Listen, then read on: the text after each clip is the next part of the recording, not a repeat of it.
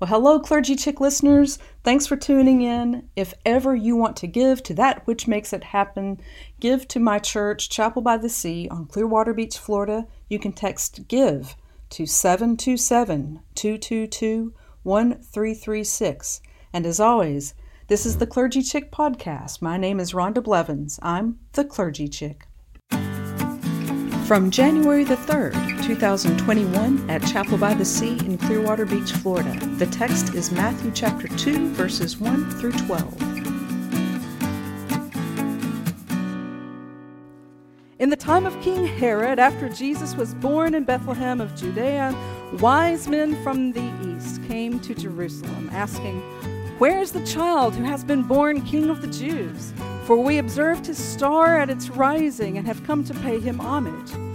When King Herod heard this, he was frightened, and all Jerusalem with him. And calling together all the chief priests and scribes of the people, he inquired of them where the Messiah was to be born. And they told him, "In Bethlehem of Judea, for it has been written by the prophet, 'And you, Bethlehem in the land of Judah, are by no means least among the rulers of Judah. For from you shall come a ruler who is to shepherd my people Israel.' Then Herod secretly called for the wise men and learned from them the exact time when the star had appeared. And then he sent them to Bethlehem, saying, 'Go and search diligently for the child, and when you have found him, bring me word, so that I may also go and pay him homage.' When they had heard the king, they set out, and there, ahead of them, went the star that they had seen at its rising, until it stopped over the place where the child was. And when they saw that the star had stopped, they were overwhelmed with joy. On entering the house, they saw the child with Mary, his mother, and they knelt down and paid him homage. Then, opening their treasure chests, they offered him gifts of gold, frankincense, and myrrh. And, having been warned in a dream not to return to Herod, they left for their own country by another road."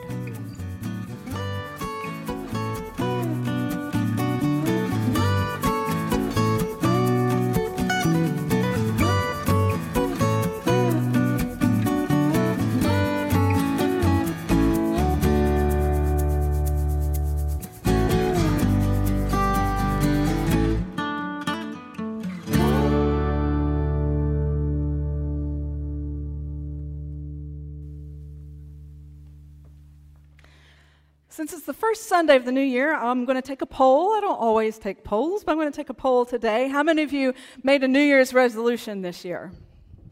All right, a few of you. Now, let me ask you this. How many of you made a New Year's resolution last year? Raise your hand.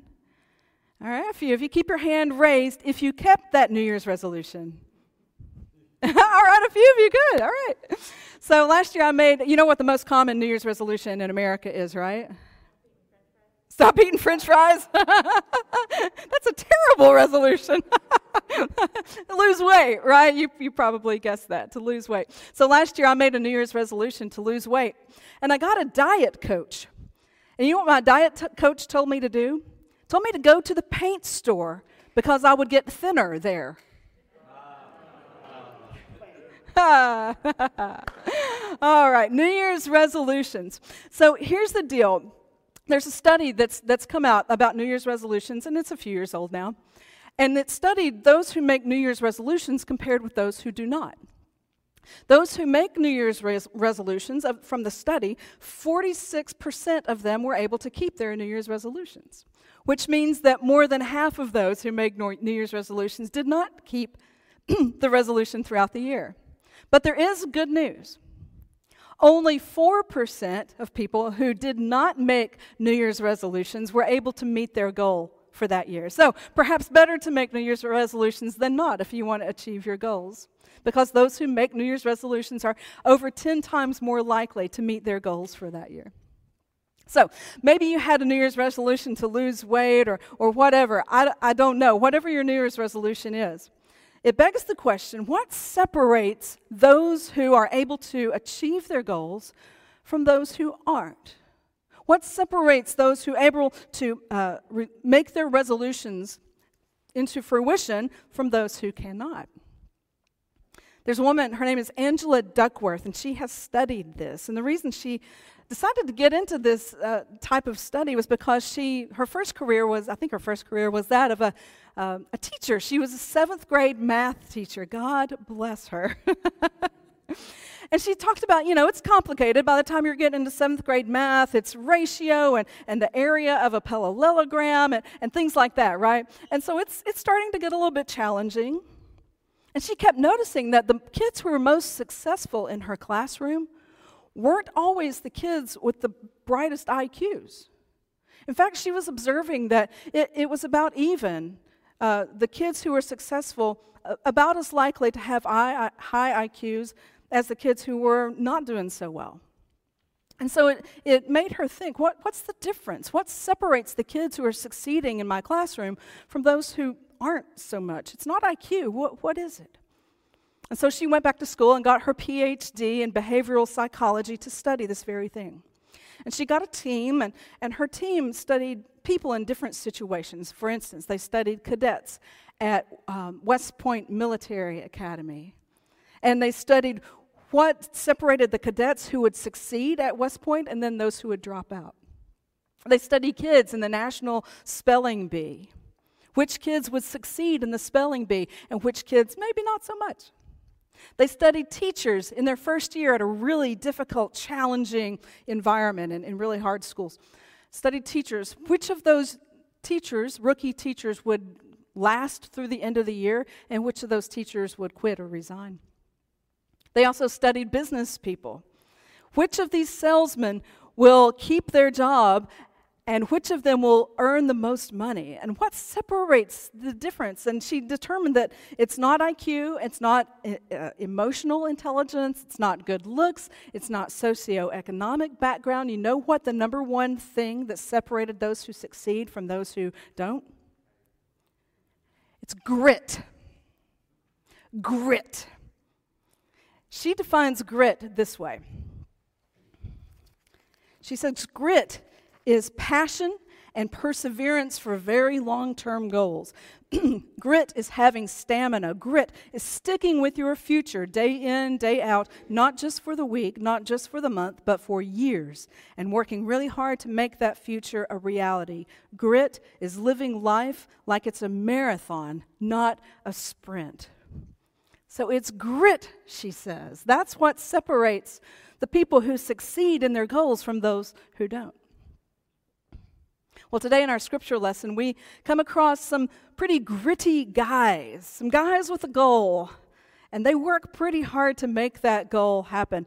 And we sang a song about him. Jim was like, do I have to sing all the verses of the song? I was like, yeah, because you got to tell the whole story. You can't leave out any part of it. You've got the gold verse, you got the frankincense verse, you got the myrrh verse. You got to sing it all. But there's a couple of problems with this song. And I'm going to tell you the problems with the song. Number one, we don't know if it was 3 kings. The scripture never tells us how many there were. It just says wise men, not how many. So that's the first problem. The second problem is they weren't kings. You know what they were? They were astrologers. They were probably Zoroastrian priests who looked to the stars as a part of their religion. So they weren't 3, and they weren't kings, and they also weren't what? They weren't from the Orient. You know where they were from? Probably Iran, which is not the Orient. Last time I checked, it's what, the Middle East? But to be fair, it would be really hard to sing a song about we, indeterminate amount of Zoroastrian priests from the Middle East are, so, it's a little clumpy, right, don't you think? Well, now that I've completely ruined that song for you, let's talk about their story for just a little bit. So in order for them to leave their homeland, probably Iran, to get to the place of Jesus' birth in Bethlehem, it would take them about 3 months, probably on foot, across desert, rocky, arid, craggy land. The journey would be fraught with danger in those times. It would be expensive to go on that kind of journey. And they didn't even have any sort of reason to think that they would actually be successful It was a dream they had to follow this star, to find this Jewish king, and they're Zoroastrians probably, to find this Jewish king. But it was their dream to go and pay homage to this newborn king of Israel. And not only would they go 3 months to get there and then maybe find this Christ child, it would take them another 3 months back to their homeland. And although they're admirable, they were not the brightest tools in the shed, at least for one reason that we can see. Because when they come to Jerusalem first, and they go to Herod to say, "Hey, King Herod, where's the new king being born? The one that's going to replace you?" Hello? Do you think that's a smart idea to ask the Roman appointed king where this new Jewish king would be born? The only thing I can figure is that the wise men must have imagined that the new king would be from Herod's household. Wrong, not at all. And so they made a huge mistake. And just like us on our journeys, sometimes we make huge mistakes. We make big mistakes, and we're naive, and we don't understand the ways of people. And so they trusted Herod when Herod said, "When you find out where he is, come back and tell me. So I want to go and pay homage to a new baby king," right? They're naive enough to believe that until a dream convinces them that that's not the smartest idea. And so the scripture tells us that they make plans to go home by another way, a detour, a reroute. You remember when GPS was first coming into our lives? You know, most of us have cell phones, right, with either Google Maps or iPhone Map or Waze. Anybody use Waze? We've got that now, but remember what we had before we had that? Anybody have a Garmin or a TomTom? You remember those clunky things? We would set them on the dash. I was on a trip once out of town, and it was a conference, and so I was with some other pastor types. And we were trying to find a restaurant, I think, that somebody had recommended. And we were in this big bus. It was not a bus. It was a van together. So there were 7 or 8 of us in the van. And one of the fellas had a brand new Garmin. And we were all like, "Oh, wow, man, how cool is that?" You know, and it's telling you, turn left, turn right, you know, in 1,000 feet, whatever. We were all enthralled with it. We thought it was the most amazing thing. Until it took us into this very seedy part of town and kept landing us in a dead-end part in this seedy part of town. And so we would turn and it would say rerouting and for 15 minutes, and the guy wouldn't turn it off. Rerouting, rerouting, rerouting. You remember when it used to say that? Rerouting, rerouting, rerouting. And we wanted to reroute that Garmin right out the window. When we are on our way and we have goals that we want to accomplish, oftentimes we have to find a reroute. We often have to find a workaround. We have to take a detour. It's not always a straight shot to get to the place that we want to go. And like the wise men, we find a workaround. We find a detour. We find the reroute so that we can persevere. And you know what that takes? Grit. It takes perseverance. But like the wise men, we are those who dream. We are those who imagine a better day. And like the wise men, sometimes we have to take a detour, a reroute. And you and I, we have the grit and the perseverance to do just that. So I have some goals that I've made for the new year. I have some personal goals as well as some goals for the chapel. And I'm just going to be honest, one of my goals, personal goals for this year, is to not catch COVID.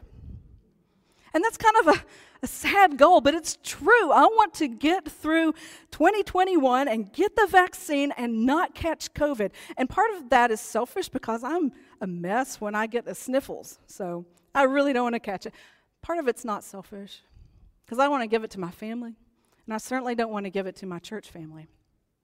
And so that's why we've made changes in our choir loft and some things like that.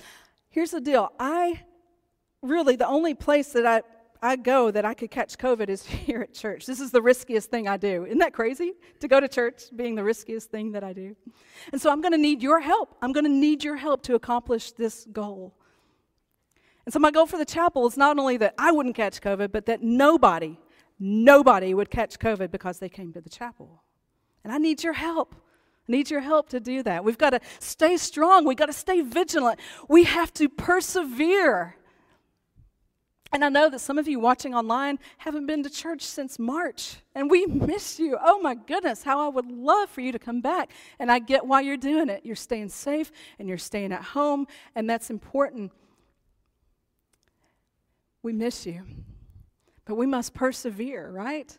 It's not going to be that much longer there. There is hope. There is a star guiding us, and if we can just hold on just a little longer, we can get to the dream of having the post-COVID world, whatever that looks like. Winston Churchill said this, if you're going through hell, what? You don't know that one? If you're going through hell, keep going. It's grit, it's perseverance, and so we hold that dream before us of hugging each other again. Oh, I'm going to give some big old bear hugs, of singing together again and not having one person carry the song of a whole congregation. It's out there before us, but we must persevere. We must take the reroute, the detour to get there. We're on our way home, and that's what it takes. So here's the more hopeful goal for the chapel. My goal for the chapel every year and all the time is that, I would say it this, by participating in the chapel, I am a more loving version of myself.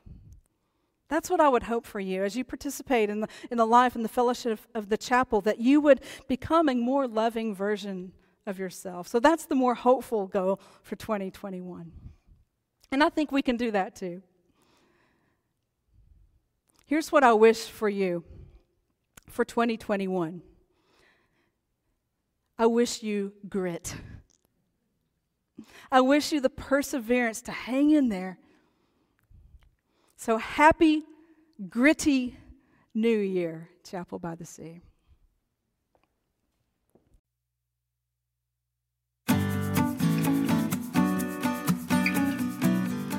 Thanks for tuning in to the Clergy Chick podcast. Until next time, keep on shining.